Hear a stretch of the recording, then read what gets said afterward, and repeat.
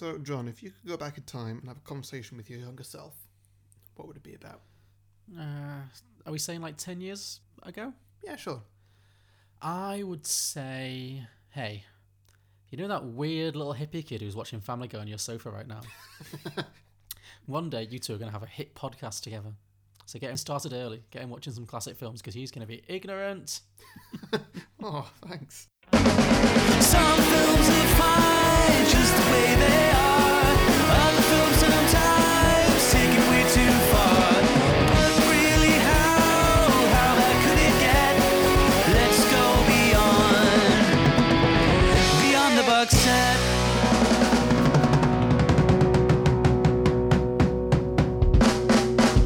Welcome, everybody, to Beyond the Box Set, a podcast where we pitch prequels, sequels, and spin-offs to films that don't have any. I'm Harry. Joining me, as always, is John. Hello.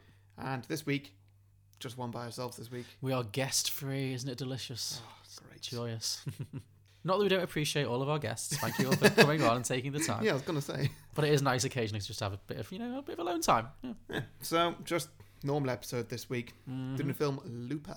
Yes, this was your choice, so tell me why you chose Looper.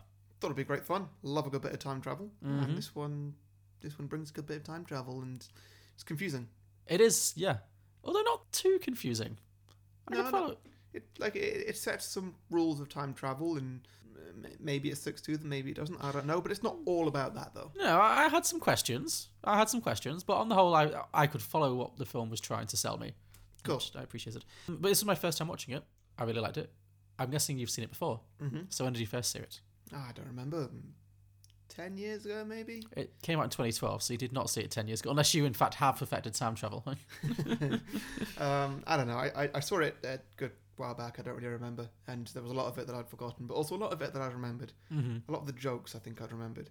There's not many, and, sure. and they're quite slight, but they all hit perfectly. Tell me a joke that you found funny in this film. That bit where Joseph Gordon-Levitt is saying to Jeff Daniels, I am learning French because I'm going to go to Paris. Mm-hmm. Jeff Daniels is like, go to China. And he's like, no, I want to go to Paris. I want to go to France. Like, I'm from the future. Go to China. I really like that. I didn't really think of that as much as a joke, but not necessarily a joke, but just like it's. It was and probably true, but it was interesting. Yeah. Fair enough. I really enjoyed this a lot. I did. I'd never seen this before. Mm-hmm. Yeah, I thought it was really entertaining. It did a good job. What were your thoughts on the makeup? Oh, okay. We started there. Yeah, because we... Let's just start with that, shall we? Let's get that I have down in my notes at some point we need to talk about Joseph Gordon-Levitt's eyebrows. Mm-hmm. He looked like he was in Twilight. He had something weird going on with him. I mean, obviously he's made up to look like Bruce Willis. He is. And weirdly, Bruce Willis is not made up to look like Joseph Gordon-Levitt. No. I reckon there was something... Just like in the negotiations for the film, Joseph Gordon-Levitt's just like, oh yeah, that sounds great, I'll do that. Like, I could do with a gig like that. And Bruce Willis just like, sorry, you want me to wear makeup so I look like...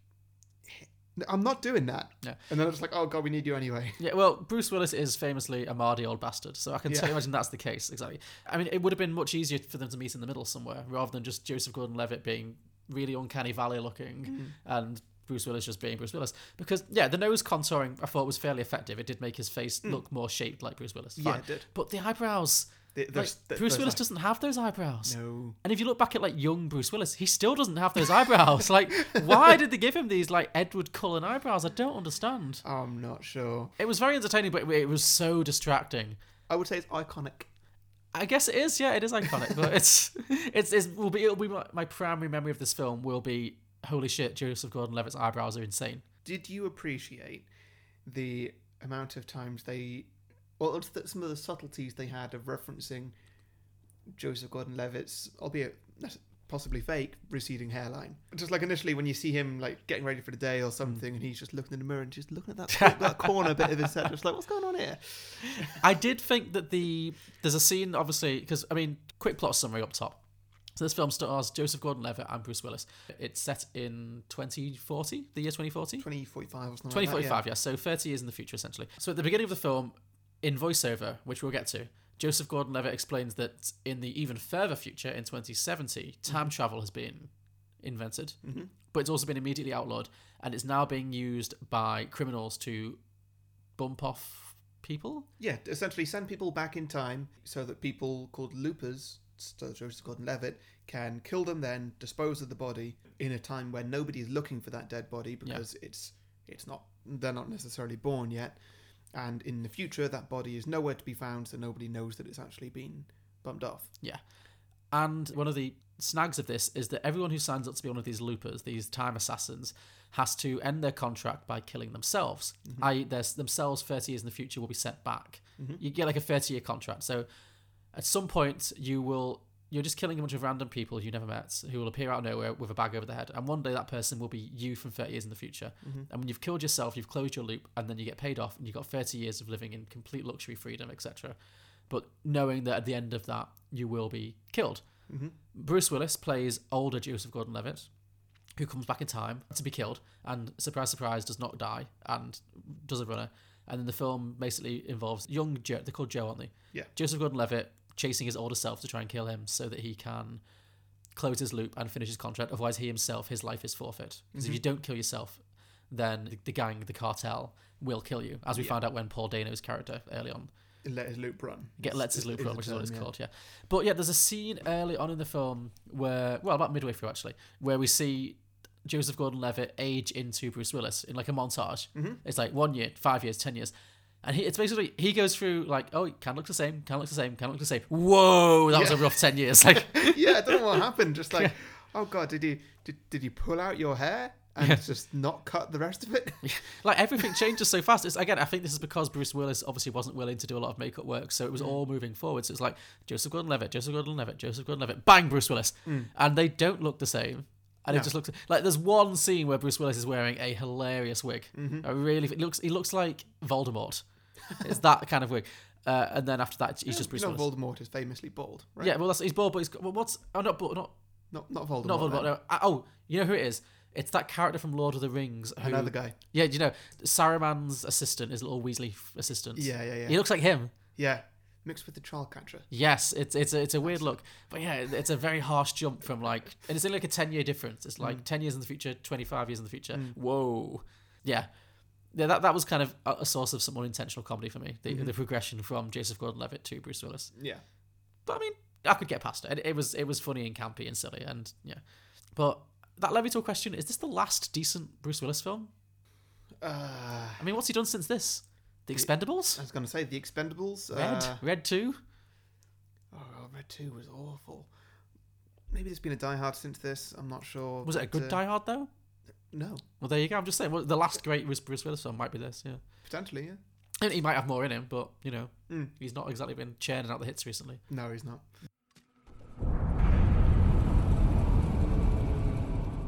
Time travel has not yet been invented, but 30 years from now, it will have been. It will be instantly outlawed, used only in secret by the largest criminal organizations. It's nearly impossible to dispose of a body in the future, I'm told. Tagging techniques, whatnot. So when these criminal organizations in the future need someone gone, they use specialized assassins in our present called loopers. And so, my employers in the future nab the target. They zap him back to me, their looper. He appears, hands tied and head sacked. And I do the necessaries. Collect my silver.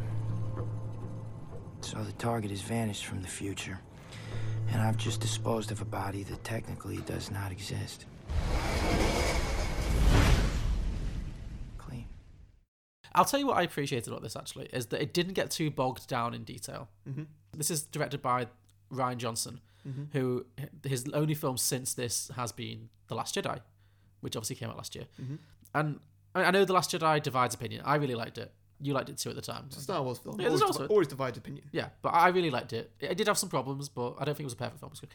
But so I spent a lot of time watching this thinking, oh, so this guy did Star Wars. I spent a lot of time trying to spot traits that also appeared in Star Wars. And there weren't loads because they're very different films. Like, this is kind of a noir kind of film, whereas Star Wars is Star Wars.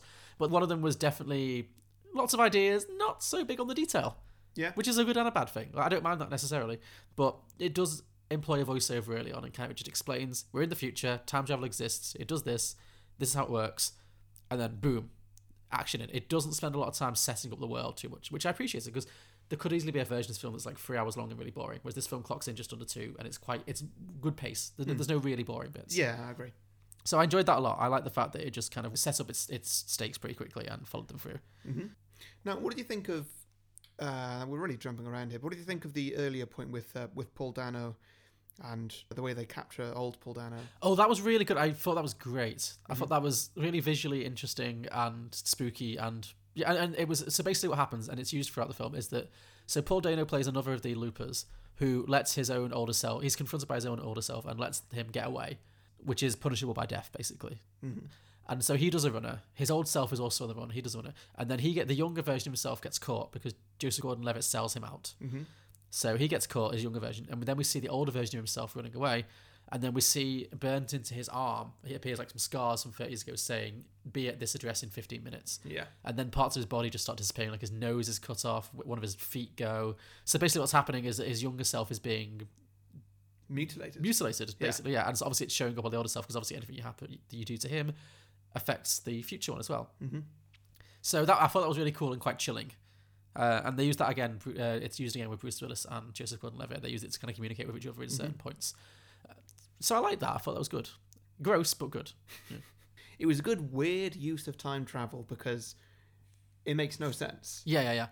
But also, it was just kind of cool to look at. Oh, I did have a lot of questions about causality. Yeah, so you cut somebody's foot off, and that happens instantly to the guy who's time traveled, but not in his past. Yeah, so he's gone. So like he can be driving a car, and then suddenly he can't reach the brake pedal. Yeah, which is weird because it just feels completely wrong as time travel would work. Yeah. If you think about it, it makes absolutely zero sense. Yeah. Because... Which I think was summed up really, really well when there's the diner scene where Joseph Gordon-Levitt and Bruce Willis finally meet up, and they sit down in the diner, order the same meal without knowing it, and they start just having a conversation, and Joseph Gordon-Levitt's just like, "So, what's up with all this time travel shit?"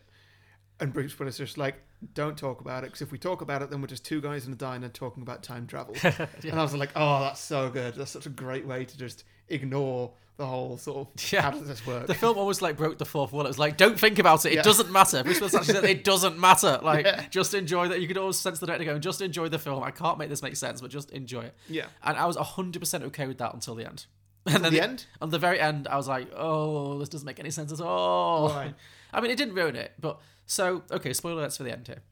So the film ends where one thing that's happening is that Bruce Willis's older version of the character is being killed because there is a telekinetic crime mob boss 30 years in the future, this character, who is killing off all of the loopers and also has killed his wife, Bruce Willis's wife, in the future. Yeah. And so Bruce Willis has to go back and kill him as a child to prevent him from killing his wife in the future.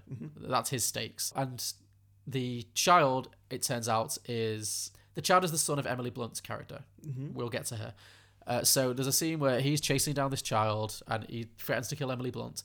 And then to stop it all, Joseph Gordon-Levitt's character shoots himself, like his young version of himself, kills himself, causing Bruce Willis to disappear. So he died. Joseph Gordon-Levitt dies. Bruce Willis, obviously now having not existed after that point, disappears, leaving Emily Blunt and her son. Yeah. But everything that's happened has still happened. And that wouldn't have happened because he would never have come back. And it made my head explode. Well, it's fitting the same rules that it's already established before. So, like, if you injure your younger self when your older self is there... Yeah, exactly. It's the same principle as the Paul Dano. Only get that injury now, even with 30 years of scarring. Yeah. So it made sense with the rules that it set. Yeah. But the rules that it set were wrong. But it had to be that way for the plot to work. Sure. It didn't ruin the film. It just left me with a lot of questions. Also, another question I had was this film relied quite heavily on voiceover at the start and the end. So at the start, Joseph Gordon-Levitt kind of explains the plot in voiceover. And at the end, when he makes a decision, he explains it to the audience. It's like, and then I realised it was just a constant loop. So I decided to break the loop. And then he shoots himself. And he dies. Yeah. So then I was like, where did that voiceover come from then? Where is he? Is he in heaven? It was weird because it did only come from the start and the end. Yeah. It's like, where is he speaking to us from? Like, just like his current thoughts. Maybe it was past tense. It's true. It was obviously because otherwise the audience would have been like, why are you doing that? But yeah. I mean, this is a film where you just have to let that stuff go. Because if you let that go, it's very entertaining. But yeah. It didn't ruin it for me. I had some questions, which I don't Would you have liked it if, like at the end, or maybe it's a post-credit scene, they pull out and he's there in heaven. Yes, exactly. Just he floats up to heaven and then He's there with everybody else. Jeff Daniels is there, Yeah. and that other guy who kept shooting himself in the foot. They're all there. Oh, And it's yeah, like, yeah. oh, what a time. Then I saw it.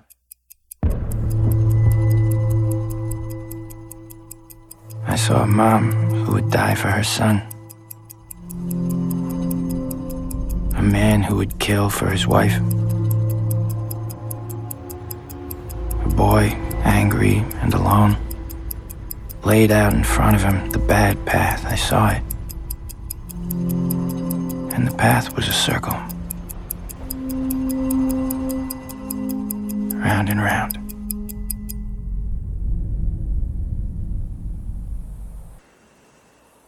So I changed it. One thing I noticed is that Bruce Willis isn't actually in this very much. He's not, is he? No, It's weird how they pitched it as sort of like it's Driscoll and Levitt and Bruce Willis. They're sort of both starring in this film equally, playing the same character equally, and it's completely equal. And Bruce Willis is in it for 5 minutes. It's weird. Yeah. Again, I think the film works as it is, but I think it would have been nice to have more of them kind of interacting. Because I think that's an interesting kind of you're meeting your older self. They only really have that one scene in the diner where they communicate. Otherwise, they don't really talk to each other very much. I did enjoy the fact that Bruce Willis did get one scene where he gets to be full Bruce Willis. Oh yeah, that was good. That was entertaining. Yeah. When he goes full like John McClane, like wipes out an entire room of soldiers single-handedly. Yeah, it was good. Stealing their guns as well. Yeah, So. he had some fun. He was good casting, even though he didn't do loads. He was good casting because he is like probably the ultimate action star who's not like. You've got people like Schwarzenegger and Stallone and Van Damme, but they would have been a bit too silly. Like, And then also, how do you find the person who's the young who's the young version of them? Because they've yeah. got to do accents. Yeah, exactly. So Bruce Willis is like the credible action star, so it made sense. And I enjoyed that scene a lot. It's oh yes, he's being Bruce. Yeah. He's Brucing out the scene. But yeah, that was pretty much all he got to do. Take this truck. You take your gold and go live your life. Nobody's coming after you. I fixed it. You go kill the boy? That how you fix it? You're goddamn right I'm gonna kill that boy. Some supporting characters in this film. Jeff Daniels, what was the point of him? I was kind of expecting that the guy who kept shooting himself in the foot Would be him. would be Yeah, Jeff I had the Daniels. exact Yeah. same thought, yeah. But then they didn't go that route. And I was No. like, why not? Just do that. That would have been great. Because it felt like they had Because like Jeff Daniels just constantly being horrible to him yeah. would have really added something else. Yeah, it felt like they were building up that relationship because he's the only character. So there's a character who's one of the other assassins who has shot himself in the foot in the past. He's kind of almost the comic relief, but not quite. And him and Jeff Daniels are constantly like, well, Jeff Daniels is constantly belittling him. And Jeff Daniels has come back from the future, we understand. So he's 30 years in the future. There's even a scene where he like bashes that guy's hand in. Yeah. And then I thought, oh, so is he going to then look at his own hand and be like, ouch, but Yeah. nothing. There's just not, it was weird. And then Jeff Daniels kind of just dies. It's like, oh, that all you were bringing? Like, he never really paid off as a character. It really would have been great if that was Yeah. if that was the situation. But Yeah, nope, absolutely. it was Disappointing. missed opportunity. Yeah. Well, you found him. Tracking Seth's bike. That was clever. And you rustled up a posse and went out to get him. I could do it again. You can fuck up again? Really? I got too much riding, kid. I can't afford to fuck up playing cowboy. Put your gat on the table. So then the other, obviously we haven't talked yet about Emily Blunt, who was good. Yeah, she was. She was very good. I had a few problems with her arc. sure. I said, not her performance was great. She was very good. She's very good in these kind of films. She does a lot of action films, and she's generally very good in them. I didn't think it was strictly necessary for her to have sex with Joseph Gordon-Levitt. Not necessary. It kind of came out of nowhere. Yeah. It was like it happened, and then it didn't really pay off. I mean, it was supposed to like build a connection with them, but they already had a connection. I don't know. So she has a son who has telekinetic powers, which 10% of the population in the future have telekinetic powers, but not particularly good ones. And Except- the main bulk of the film just ignores. Yeah, it just really sort of, does, It just sort of says slightly at the start that people can sort of lift pennies with their hand or Yeah. whatever, and then they don't touch on that until pretty much the last third of the film, Yeah. if that. And then they reveal that the son has, the little kid who's like 8 years old, has super psychokinetic powers and can like kill people with a scream. But they don't reveal that until quite late on. Like the scene where he has a tantrum and Emily Blunt, who plays his mother, runs away and hides in a safe. And I was so confused by that Yeah, scene. me too. I was like, what are you doing? Like, Yeah. no wonder this kid's messed up. Like, Did he call her mum at the end at all? I think at the very end he might have reconciled. Yeah, because there's a whole thing where he doesn't believe that she's his mum because he had She left him with her sister, and he accidentally killed her. Mm-hmm. But we find out because he had one of his psychotic attacks when he fell off a bookcase. Whenever he's in pain, he lashes out psychokinetically and causes people to die. Yeah. Like, there's a scene where he screams and a man's head explodes. That happens in this film. Psychic toddlers, definitely on my list of phobias. Really scary. Well, yeah, fair You enough. can't control them. Terrible. Little terrors. Didn't like it.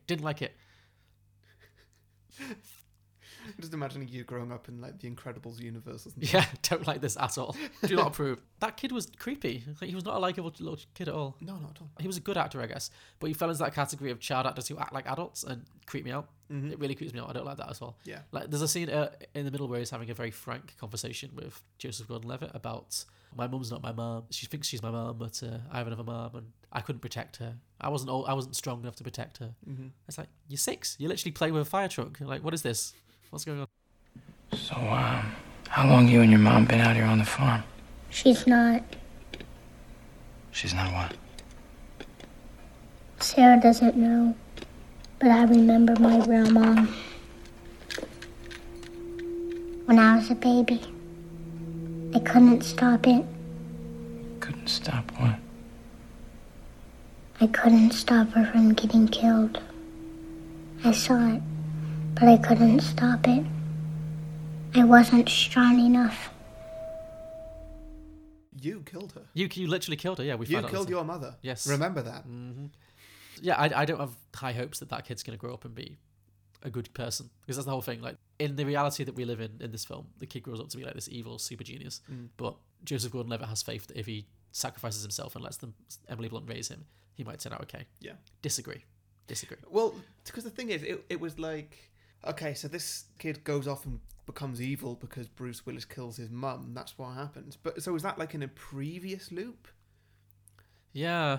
It must be. So that means that Joseph Gordon-Levitt and Bruce Willis have just been sort of at each other's throats for many previous loops in the past. I shouldn't say the past. In some timeline, yeah. Yeah, and now this is just the final one. Yeah. Which doesn't make sense because in the loop before the one that the film is set in, when Joseph Gordon-Levitt gets all turned into Bruce Willis and then goes back, he gets killed instantly, doesn't he? Yes. So when does it happen that Bruce Willis killed Emily Blunt? It doesn't matter, Harry. It doesn't matter. It didn't happen. Don't think about it. It didn't happen. Yeah, I found a plot hole in this film. Oh, you found the one plot hole in this time travel film. You found it. You dug down. You found the one hole in this watertight plot. Yeah. Hey, it sets its own rules, and apart from that one plot hole, it more or keeps less its own obeys rules. them. Yeah. So do you know what's gonna happen? You done all this already? As me? I don't want to talk about time travel shit. Because if we start talking about it, then we're going to be here all day talking about it, making diagrams with straws. It doesn't When I matter. hurt myself, it changes your body. This is what I do now, change your memory. Doesn't matter! Also, speaking of unlikable characters, I would say that both Joseph Gordon-Levitt and Bruce Willis are not very likable protagonists. No, not at all. I mean, they're both assassins. They're assassins. Bruce Willis kills children. Did he kill the prostitute's child? He killed the first one. I think he didn't kill the second one. Did he not? It was unclear. He definitely kills at least one innocent child. I mean, why would he not kill the second one?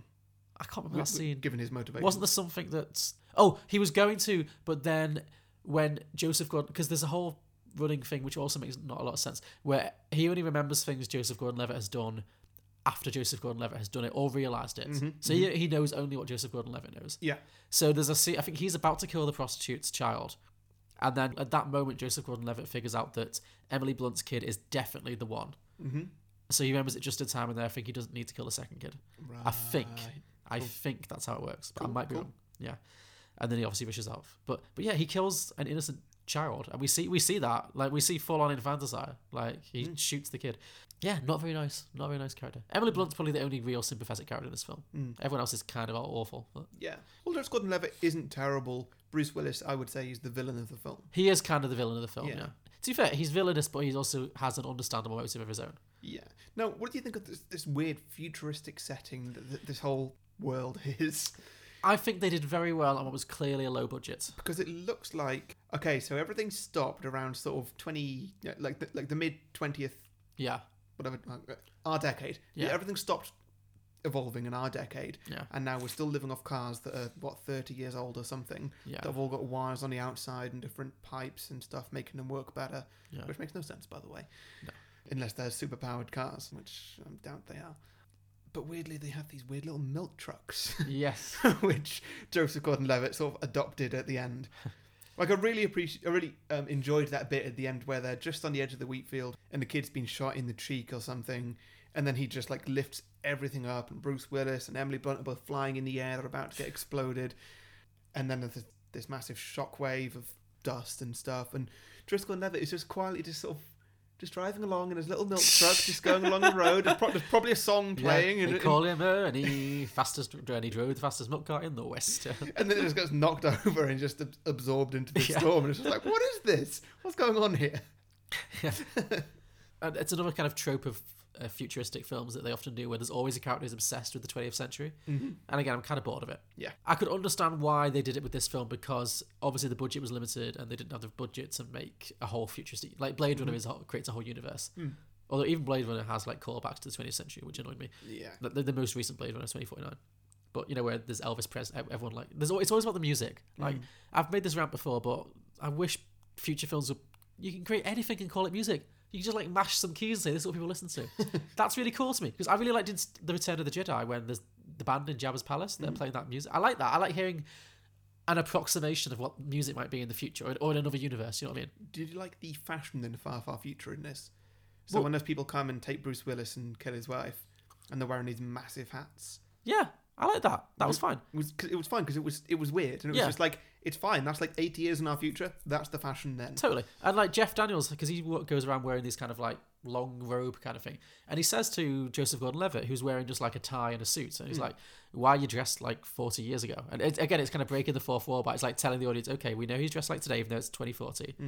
And Jeff Daniels kind of berates him. He says, "You know, make your own future. You can be anything you want. You know, don't just be beholden to the past." But then he kind of is. Like, his character just stays dressed like that the whole time. And future Bruce Willis too. Future Joseph Gordon-Levitt, Bruce Willis, he's just wearing like a t-shirt and jeans, maybe. Well, I think the t-shirt and jeans is never going to go out of fashion, just like a bald head is never going to go out of fashion. True. Thank God. Yeah. How can you kids stand to wear those chokers? Cravats. Ties. It's ridiculous. You're aware we don't have a dress code. Fashion. You know, well, you don't know. The movies that you're dressing like are just copying other movies. Just goddamn 20th century affectations. Do something new. You know? Put a glowing thing around your neck or use rubberized. Just be new.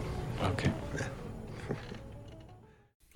Okay, should we get into some drinking games? Sure, yeah. Do you want to go first?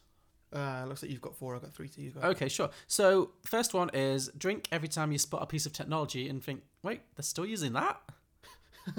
Okay, such as? Well, we mentioned the cars, obviously. There's lots of, like, 20th century cars being driven around.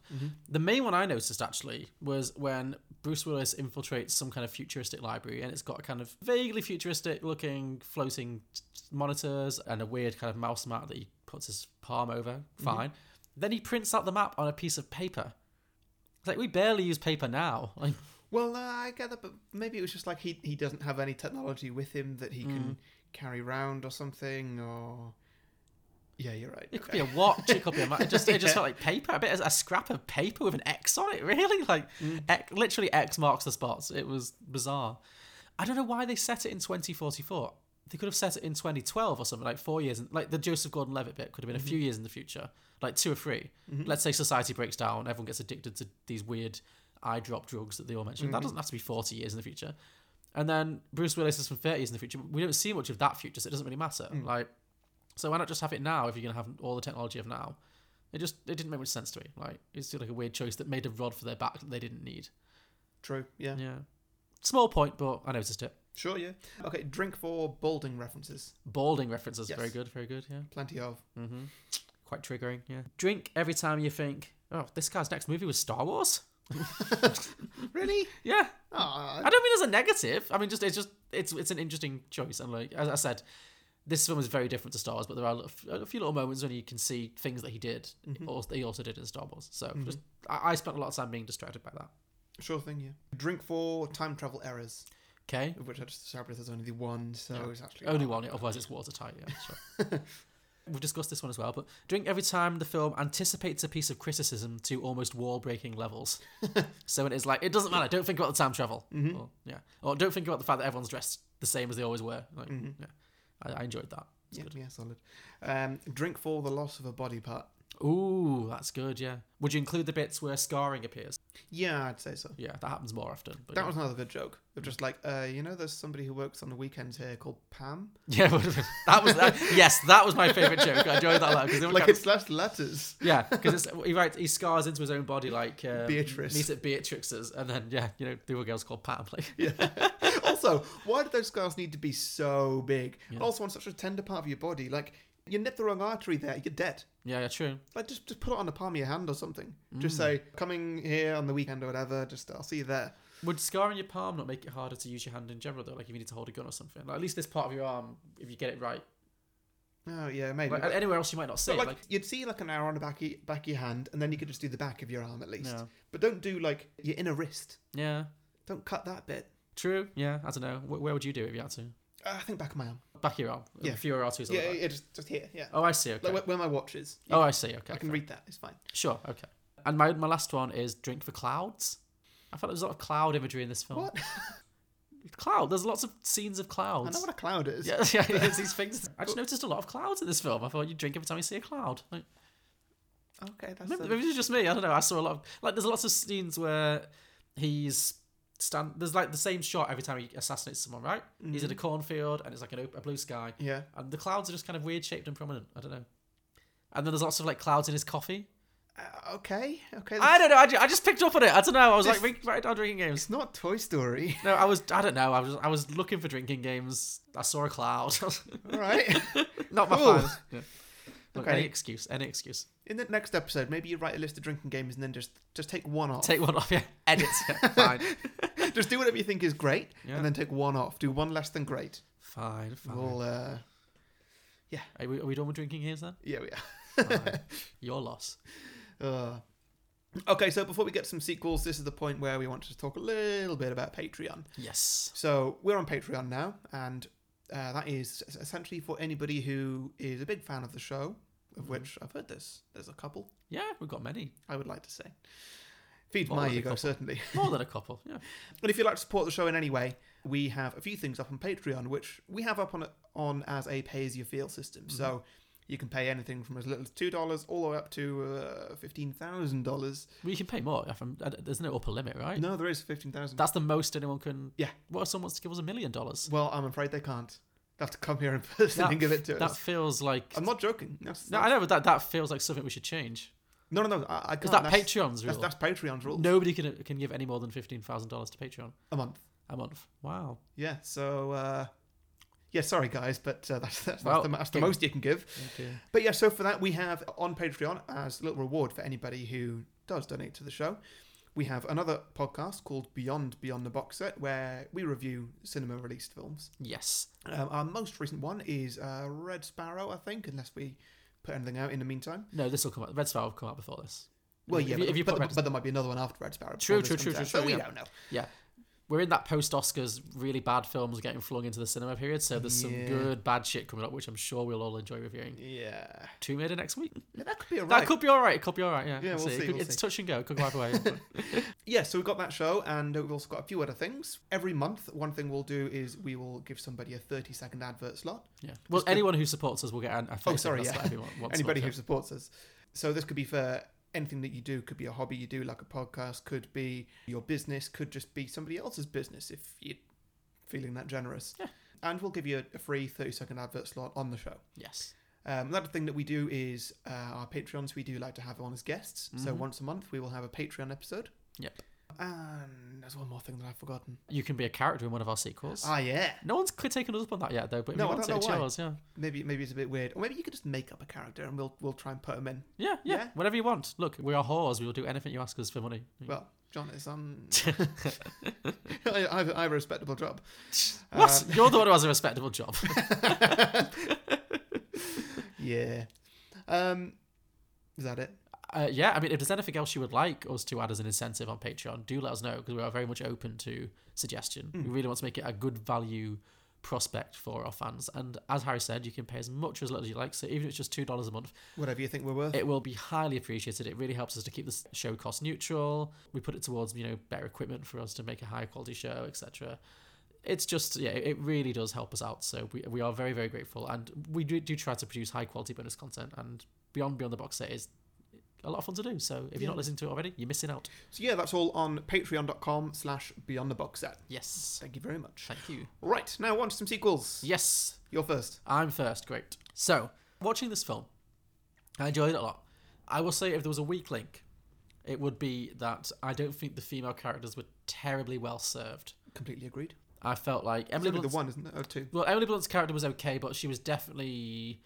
She kind of was just the suffering mum character. And she had some strength. She wasn't like a complete wet blanket, but... What did she do for a living? I spent the half of the film thinking she was a prostitute. So I was like, when is she going back to work? Like, she's not been back to work for a while. And then when I realised she wasn't the prostitute, I was like, oh shit, I guess she's a farmer. Like, she just lives off that farm. Because it seems like society's kind of broken down. So maybe she's just like self-sustaining or something. So yeah, so her character was a little bit of a generic female second banana. And then there's also Piper Perabo's character, who is just the prostitute for half gold. Both of them have to show their breasts because it's one of those films. So on the whole, I was just kind of... Did she get naked in that sex scene? Don't think so. Okay, maybe she did. Maybe I'm being harsh. But certainly Piper Perabo did. Anyway, so the point is, I felt like this film could have been better towards its female characters. So I've decided to do a sequel, a direct sequel, which is much more of a female-led action movie. Okay. So it's set about 8 years later. Sid, who is the Emily Blunt's son with the telekinetic powers, is now a teenager. And his powers are getting stronger and stronger. Okay. Emily Blunt's character is called Sarah. And Sarah is still, looking after him, raising him, trying to teach him the right way. But unfortunately, he's still just a little bastard. And he just is running around with telekinetic gangs and terrorizing the community and just causing all end of trouble. He's just not a nice person. So Sarah basically spends her entire life kind of vainly trying to cover his tracks and guide him onto the right path. And she's having to spend a lot of time hiding in that safe, basically. Yeah. Every time he throws a teenage tantrum. Like, imagine his teenage tantrums compared to his youth tantrums. Oh dear. Not good, not good. So one day, Sid and his gang... Imagine puberty. Imagine what happens at prom. Oh my god, yeah, exactly. No. Jesus. She walks in and wanking and he just blows up a whole apartment. Is that what happens when he finishes? Yes. Yeah, Mom! You should have locked the door. So one day, Sid and his gang are robbing a local community centre, using their powers to steal silver from the elderly. Suddenly, a mysterious red-headed woman in her mid-50s appears, wielding a futuristic gun that she turns on Sid. Now, I have two potential castings for this. Okay. Either Julianne Moore or Cate Blanchett. Julianne Moore. I think Julianne Moore because she's a natural redhead. But I feel like this is an action person. I feel like Cate Blanchett's more actiony. I can see her more as like a badass, gun-toting. Do you think? She's done more kind of action-worthy stuff. She's more athletic, I think. Has she? She was in 4, wasn't she? Yeah, but that's the only one I can think of. I'm sure she's done. Well, I'll get Julianne Moore. Let's give her a chance. Julianne Moore. She's method. She's great fun. I like Julianne Moore. So Julianne Moore is playing this kind of gun-toting red-headed assassin. And she's going to be referred to as the red-headed assassin. Okay. So he uses his telekinetic powers to attack her, much like he does in the original film towards anyone who attacks him. But she appears to have powers of her own, and she manages to deflect his attack, basically. And in fact, Sid's gang scatters, some are killed, and he's forced to run for his life. Right. So this is obviously Emily Blunt's little son. So as he's running away, she's giving chase, and a van pulls up beside him, containing another woman in her mid-50s, who's blonde, and she's played by Jodie Foster. Okay. Another great action actress. And she says, classic line from another franchise, "Come with me if you want to live." Oh dear. It's not a full-blown Terminator rip-off, I promise. A few little references here and there. Have you got a name for this, by the way? I'll come back to it, yeah. Okay, cool. Because firstly, when I was trying to think of an idea, I was like, okay, let's just browse some different names. Like, Lupinator? Lupinator. No, let's not do this. Yeah, I went through the same thought process. So he jumps into her van, and between the two of them, they evade the red-headed assassin and head back to Sarah's farm to hide out for a bit. So the Jodie Foster character introduces herself as a character called Alice, and she says she's from the future. Okay. And in this future, apparently Sid did turn out to be a force for good, and he managed to use his powers to overthrow all the crime lords who were running the future and to restore peace to the world. Okay. So, however, the red-headed assassin, who's played by Julianne Moore, has been hired by the criminals to assassinate him as a kid so that he can't bring them down and to restore them to power, essentially. Got it, yeah. So I know there's a lot of balls in the air, but No, I'm with it so far. cool. Okay, so then the meat of the film is going to be a Terminator meets Mad Max style kind of action adventure on the road, where they're kind of on the run. You've got Sarah, Emily Blunt's character. You've got Alice, Jodie Foster, the future Defender, and Sid, the little kid with the psychic powers, who's now a teenager. And they're just on the run on the road, trying to evade the red-headed assassin, who's basically the Terminator figure, who's just giving chase and hunting them down. Yeah. Throughout this whole thing, though, Sid is just being a brat. Yeah. He's awful, he's violent, he's rude, he's ungrateful. And the only reason he stays with them is every time the red-headed assassin appears, he almost gets his ass kicked and killed. So he's basically staying with his mum and this person just for protection. But he's not showing a lot of gratitude. Anyway, the chase continues, and eventually the red-headed assassin finds them and faces down with Alice, Jodie Foster, in a final showdown. And in a fierce battle, she in fact kills Jodie Foster, Alice, who in her last breath tells Sarah and Sid to run for their lives. So they leg it back in the van, drive off down the road again. And they end up hiding out at the roadside diner from the original movie, where the assassin ends up finding them, and there's another battle ensues in which this time Sid is forced to fight with the assassin himself again, using his telekinetic powers. And the assassin is on the verge of killing him when Sarah manages to shoot her and temporarily disarm her. Okay. So she gets shot, falls to the ground, and then Emily Blunt's character Sarah stands over her, prepares to finish her off, when the assassin looks into her eyes and says, "It doesn't have to be this way. I understand how hard this is, but you need to understand, your son has to die. He's evil, and if he's allowed to grow up, he's going to destroy the world." And Sarah says, much like in the original film, she's like, "I don't believe you. If I can just raise him right, I know he'll turn out good." And the red-headed assassin, she rolls her eyes, and she basically picks up a gun, shoots Emily Blunt's character in the little finger, shoots the little finger off. And as Sarah screams in pain, the red-headed assassin raises her own hand, and her own little finger disappears. Ooh. Plot twist. Nice. Didn't see that coming, did you? So the assassin reveals that she is, in fact, Julianne Moore is Emily Blunt from the future, which actually works much better casting-wise. They look quite similar. Sure. Yeah. Is there really a 30-year age gap in those two? I think Julianne Moore's like 55 and Emily Blunt's maybe 20. No, Emily Blunt's like 30, so maybe like 25 years. I believe only 30. Maybe she's older. Maybe it's like 20 years. I don't know. Age up, age down. I mean, sure, whatever. I'll take it. Joseph Gordon-Levitt was older than he played, I think, in this. I don't think there's that much of a difference to him and Bruce Willis, but I'm not sure. Anyway, the assassin reveals that she is, in fact, Sarah from the future.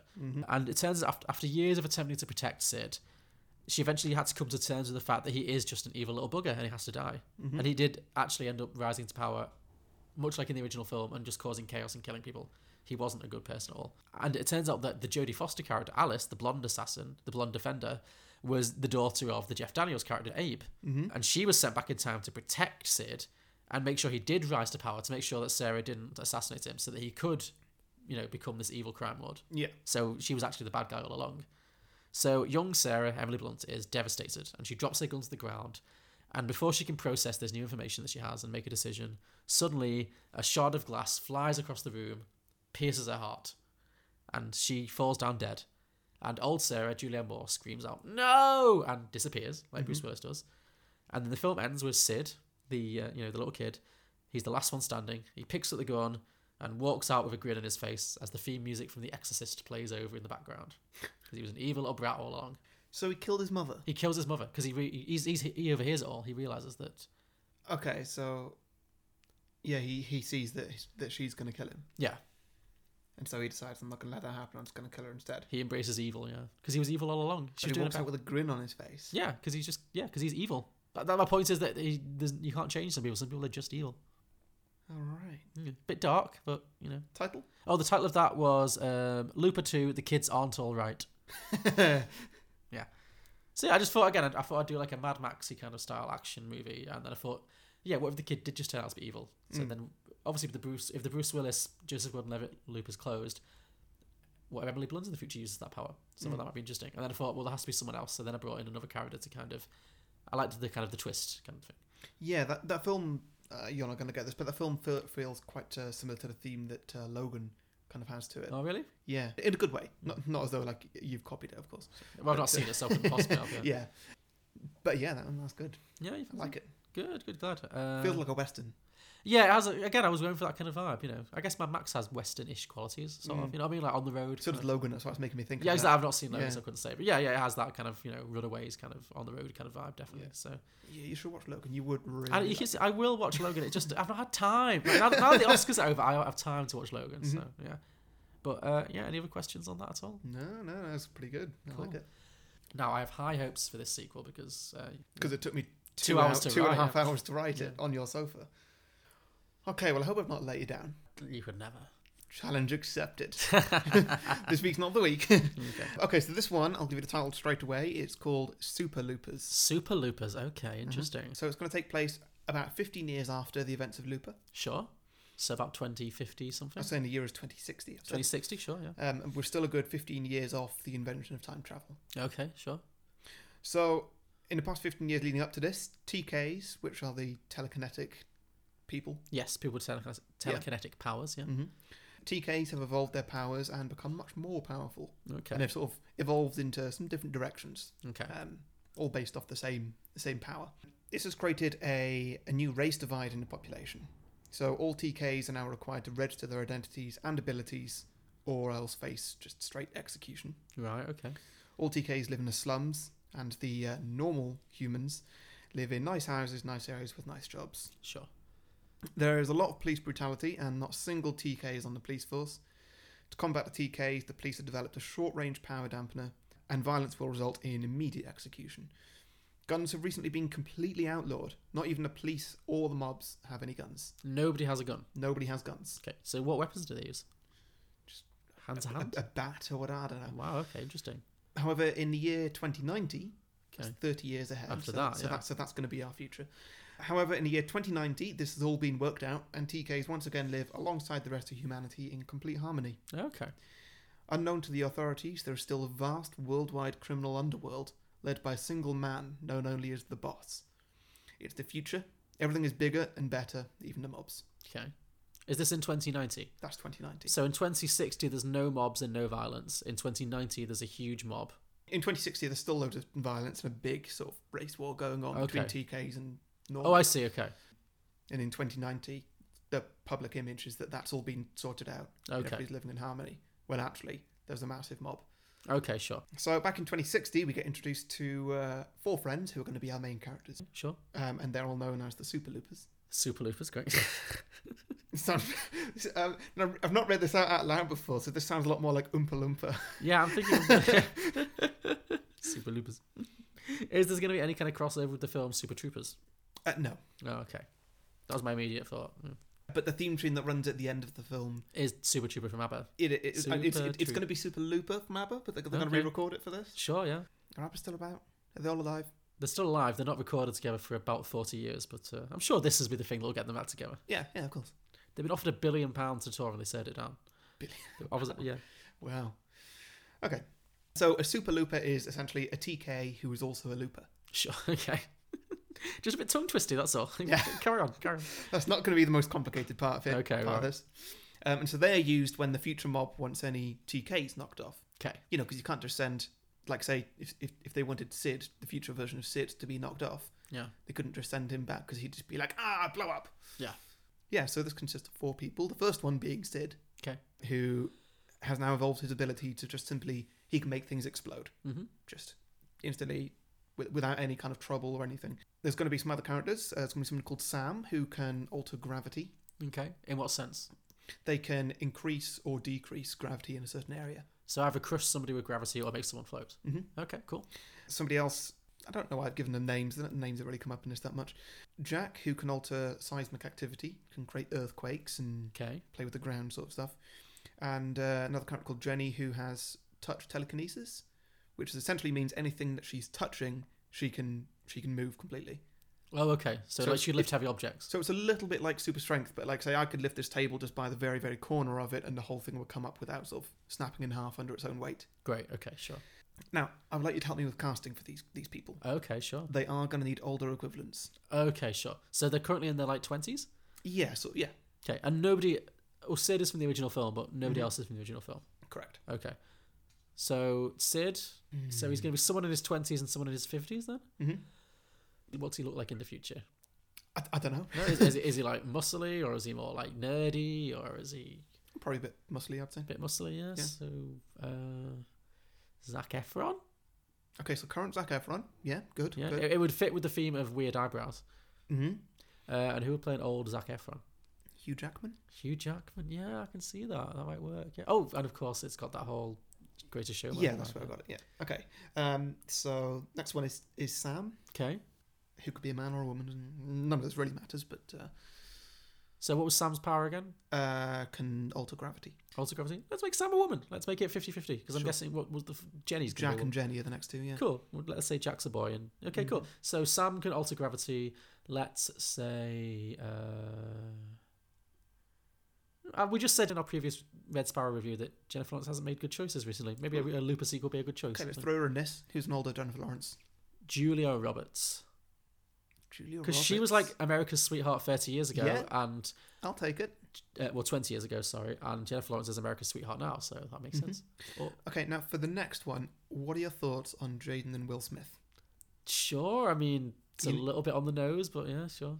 Well, I mean, they've done a few films together. Exactly. Already. It's a bit of a roll eyes, but yeah, why not? Go with it. Sure. Next one, Jenny. Jenny, what was her power again? Touch telekinesis. Okay, simply because she's called Jenny, let's go with Robin Wright. Oh, as the older version. Okay. No, as the younger, as the 20-year-old version. She's got range. Yeah, Robin Wright and Emma Stone. Is she too old? I mean, Emma Stone's been in the original, hasn't she? Oh, that's Emily Blunt. That's Sorry. Emily Blunt, yeah. Um, Or Anna Oh, Kendrick. yeah, Emma Stone would do it. Yeah. Yeah. Okay, great. Cool. To recap on that? So we have Zac Efron, older version Hugh Jackman. Yes. Who is a Sid, who has the telekinetic Who can make powers. things? Who can make things explode? They've all got telekinetic powers of Sure. a kind. He can make things explode. Guy who can alter gravity, Sam. Mm-hmm. Or girl. So a girl, Sam, there's the girl, Jennifer Lawrence. and Julia Roberts. And Yeah. Julia Roberts. And then Jack was being played by Jaden Smith, and the older version Will Smith. Yeah. And Jenny, who is, I've already forgotten. Emma Stone and Robin Wright. Yes. Sure. Beautiful. Okay. Good. So to start off the film, yes, we're still at the start. It's been a long episode, isn't it? We see 4 concurrent scenes, so all happening at the same time. We just cut between them. Okay. They're all waiting in their chosen assassination spots. Sid, for example, is just in a cornfield. Mm-hmm. Yeah, same as And when the people for them to kill appear, they all break into fights. Now, I remind you, there's no guns involved. So it's all hand to hand. They're all using hand to hand, using their powers in different ways. Sure. So Sid, he's pretty powerful. He just immediately blows that guy up, and that's fine. Yes. It's done. Sam is already applying a very strong gravity field, so the person just sort of lands there, and it's just like, oh my god, I'm pinned, and they just get killed that way somehow. Okay. Just crushed by gravity. Yeah. Yeah, maybe they can't breathe or something like that. Sure. Yeah. Ugh. Yeah. Ugh, horrible. By the way, these aren't written to be likable characters. Oh, good. Okay, because I don't Yeah. already. No. Jack can cause earthquakes. Okay.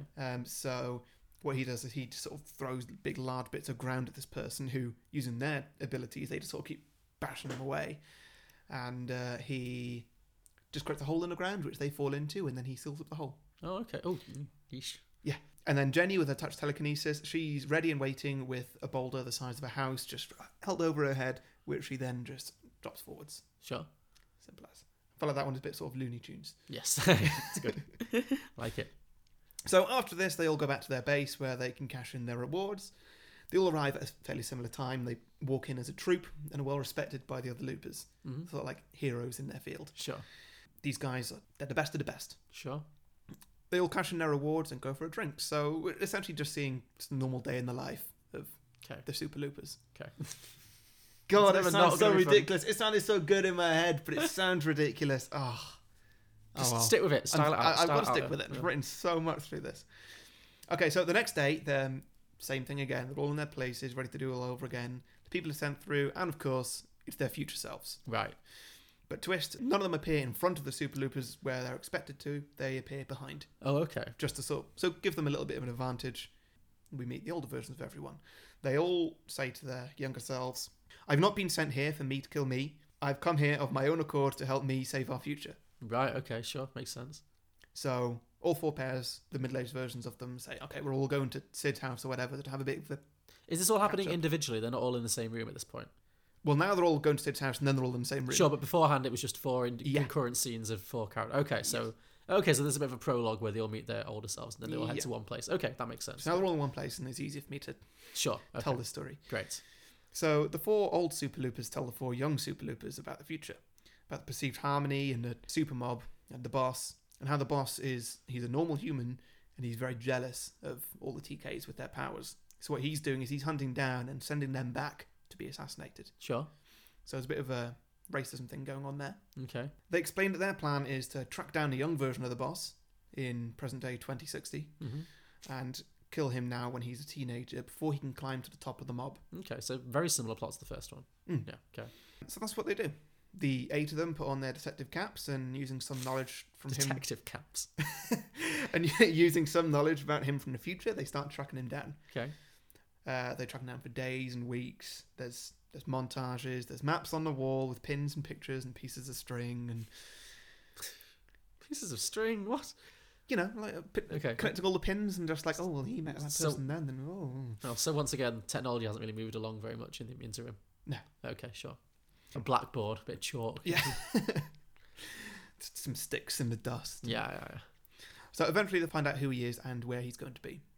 And they also find out that he's got bodyguards with him from the future.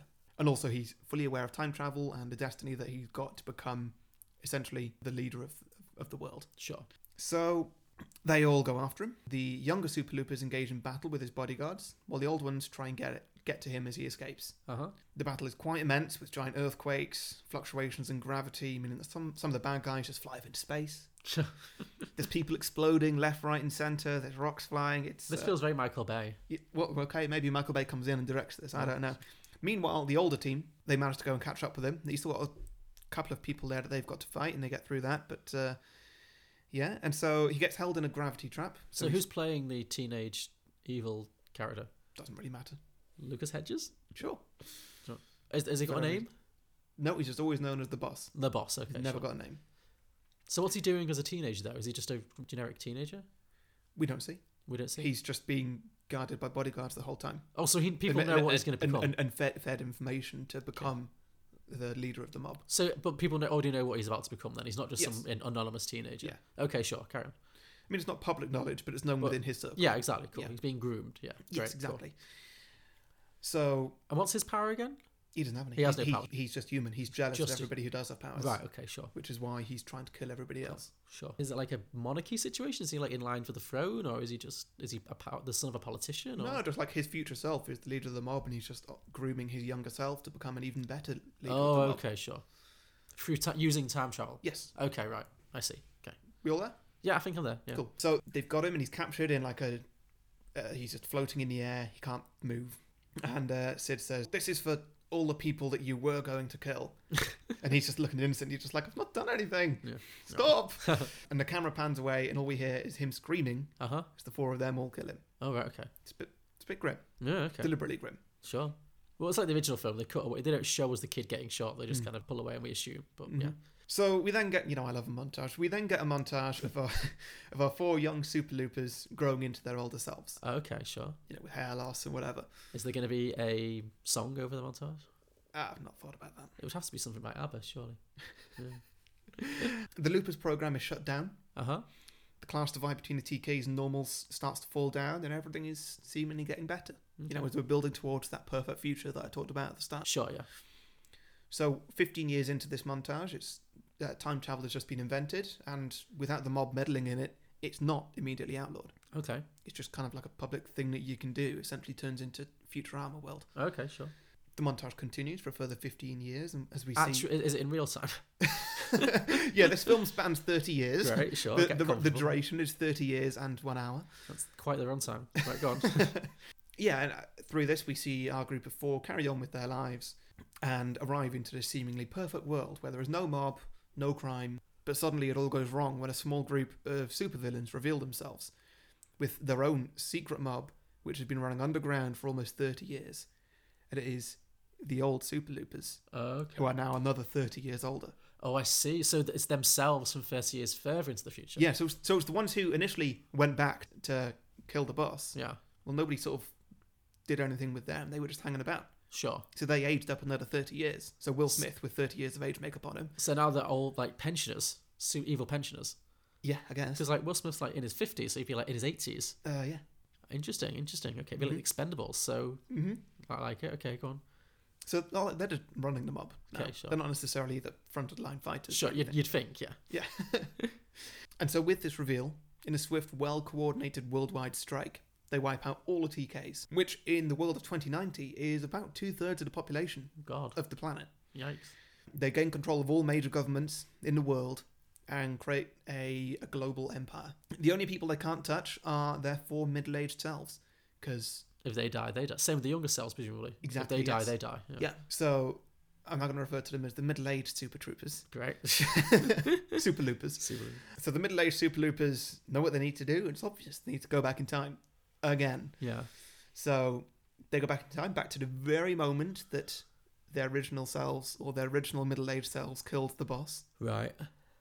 They do that and explain to both the young and the current middle-aged Super Loopers that, what happened, and that they all need to be sort of monitored along the way just to make sure that this doesn't happen again. So both sets of middle-aged Super Loopers decide to live with each other for the rest of their lives to keep each other in check. Right, okay. Leading to, that's essentially the end of the film, and it gets followed up by a sequel sitcom where each of these 4 actors playing 2 characters each, they're all living together, and hilarity ensues. Wackiness ensues. Okay, interesting. I can already hear the theme tune. Okay, that was complicated, but good. Yeah. It reminded me of like Deja Vu, kind of. Yeah, I was going for something like that. Yeah, I had that kind of like going back and meeting yourselves and more versions of yourselves, and it just constantly loops in on itself. No, I think that could work. Yeah. I think I need to draw a flow diagram to kind of figure out where everyone is at what point and who everyone's at. It got a bit difficult. You can see why it took me quite a while to write. Yeah, I think if you could see it, it would make sense. Like it also reminded me a little bit of like Deja Vu meets like X-Men: The New Class or something. Yeah, I was getting that kind of vibe of like young super teams. Okay, no, that's interesting. That's good. I like it. Very good. No, I don't think I've got any questions about that. I think that worked pretty well. So. Brilliant, cool. Well, that was Super Loopers. Great. What an awful name. Well. So, listener submissions? Go on then. Cool, yeah. So we had some good ones this week. Diarmid. How do you pronounce that name? Diarmid. It's like an Irish name, isn't it? Diamud. Diarmid. Sorry, I'm going to say Diarmid. I apologise if it's wrong. Diarmid O'Brien said Hyperlooper. We've got some just titles alone at first. Sure. Matt Hanley said Tooper. Number 2. Ooper. Yeah. Perfect. I'm so happy with that. Thank you. More complicated. No, this is a Finnish name. Juha Hakila. I'm sorry again. Apologies if I've mangled that. This is great fun. Juha Hakila. Similar to you, classic Nordic movie. Looper 2 Super Trooper. The Looper ABBA movie we've been waiting for. So I guess you've already done that. But I guess this is explicitly like if ABBA had time travel abilities, which I'd like to dig into. That'd be a great fun. Travis Green. What happens to the psychic kid if he grows up with an example of self-sacrifice and with Emily Blunt to raise him instead of her dying? So I guess that's what happens at the end of the original film. I could see a good movie in that universe about a heroic psychic wrestling with his own darkness and fighting a bunch of time-travelling criminals. So, yeah. That's a legitimate sequel idea. That could really work. Like, if the kid was good, was the hero of the next movie. Like it a lot. Mike Carey's, his is called Looper, ? It's just 3 people in a small room sitting at a table discussing what would have to happen for a guy like Joseph Gordon-Levitt to end up looking like Bruce Willis. Isaiah Hand says Loop de Looper, a film about a time-travelling figure skater. Yeah, good. Yeah. Gabriel Hinoyosa said Electric Boogalooper. And Ono Lit Class at Ono Lit Class Pod said Looper 2 Electric Loopaloo. So that was popular. Good. Ollie Brady said Looper 2 Loopholes. It's a Talking Head style documentary in which Rian Johnson tries to explain all the timey-wimey nonsense in this film. Good luck. Kayla Smith said Whooper, which is the same film but with Pokemon. There's a Pokemon called a Whooper, apparently. Okay, sure. False Starts at False Starts Pod. This is more of a plot. Same premise, different cast. The star is now Jean-Claude Van Damme, the action star. Okay. In the future, the government has decriminalised time travel, so it's legal. But it's heavily regulated, expensive and highly taxed. The only people really using it are the government themselves and criminals. So Jean-Claude Van Damme is going to spend most of the movie hopping through time dealing with these criminals, these time-travelling criminals. The title, Time Cop. Nice. Technically already exists. He says, I wrote that in jest, but how cool would a good cop, bad cop interrogation scene be? They can't do anything to the criminal in the interrogation room, but they can go back and start dismembering his past self. So that could be fun. Yeah. Very Jean-Claude Van Damme. Blokebusters, at Blokebusters. Looper 2, Back in the Loop. Nice. Sid grows up and decides to go back in time to kill old Joe before the climax of the previous film, leading to a happier ending for his mother. However, he goes too far and has to wait several decades. He spends that time growing a gang, building a group of people to help him in his quest, although he doesn't explain who he is, just that he wants someone dead. He moves into Kansas City and adopts the name Abe, then he waits. He spends some of the time attempting to change little things he knows about, but fails. By the time young Joe arrives, he's resigned to his fate, meets him for the first time, gives a knowing smile, credits. So I think that means that he goes back in time, gets stuck, and grows up to be Jeff Daniels' character. Mm-hmm. So interesting. An interesting twist. That would give Jeff Daniels' character something to do. So Yeah, it would. Yeah. I like that. Yeah, That's good. interesting. Yeah. Jack and the Geek Stalk, Blooper, a biopic telling the story of Joseph Gordon-Levitt being the body double for the majority of Hollywood's A-listers. He never gets his big break, but he's the unsung hero of the industry. I mean, you get a brownie point for just the title alone. Blooper's good, yeah. And Geeky Brummy, at Geeky Brummy, their idea is Flooper. Mm-hmm. Superstar DJ Joseph Gordon-Levitt is pursued by time agents after stealing music from the future to make with his copy of Fruity Loop Studio. Nice. So, yeah. That's good. That's a good idea. Go into the future to steal music and then becoming a superstar DJ, like with his futuristic beats. That's interesting. And finally, some psychopath called Ross Burton has given us a whole load of title ideas, which I'll read out now. To clarify, Ross Burton does another podcast with me. He's not just he's not just a psychopath. He is a psychopath, but he has other qualities. I said not just a not psychopath. just a psychopath, yeah. So his ideas are in order: Back in the Looper, Yeah. Out of the Looper, Hula Looper, Hot Loop, Starship Loopers, Looper Duper, Looper Man, Looper Girl, Bradley Looper, Lou Permit Parking only before 6 p.m. At this point, I feel like he starts to go off the rails a little bit. Loopid is as Loopid does, 2 loops of vanilla ice cream with sprinkles, and finally, Emily Blunt Force Trauma. See, that last one's really good, but it doesn't necessarily relate to this film, apart from Emily Blunt being in it, but I like it. Good stuff. Good pun work, Ross. Thank you for your contributions there. Ross, I'm a little disappointed that you didn't do Looper. I barely know her. Oh, God, please don't encourage more of that. Oh. So, if you have a sequel idea for Looper, or any films we've done in the past, please let us know. We are Beyond the Box Set. You can find us at beyondtheboxset.com. Our podcast is also available on iTunes, Stitcher, Acast, Spotify, all good podcasting platforms, or you can contact us on social media, on Facebook, Twitter, Instagram, anywhere else, just search Beyond the Box Set. You'll probably find us. You can also support us on Patreon by going to patreon.com/Beyond the Box Set for as little as $2 a month. And you can also get our merch on tpublic.com. Just search Beyond the Box Set. Is that everything? Yep, that's cool. That's it all. So next week, it's another two-hander. We get another week to ourselves, and it's one of my picks. So for this episode, you chose a film that you said you've been waiting a long time for us to do. Mm-hmm. You're now going to pick a film that you've not been waiting at all to do. No, it's not Red Sparrow, is it? It's not Red Sparrow. No, thank God. Oh, as if I'm going to watch that twice in that short amount of time. Going to give it at least 5 years before we revisit that one. No. I thought I'd also do a film that I've been kind of wanting us to do for a while, and a film that I don't think you've seen. I know last time I mentioned it, you hadn't seen it, so maybe you still haven't seen it. I think it'll be a film you like. I think it'll be a fun one. So I have decided that next week we are going to do a film called Galaxy Quest. I've not seen it. You've still not watched it? Still not seen it. Okay, cool. So I'm quietly confident. Sure. You might hate it, but I think you'll like it. So yeah, join us next week where we'll be pitching sequels to Galaxy Quest. Okay, we'll see how this goes. Yep. See you then. Thanks a lot, guys. Bye. Bye.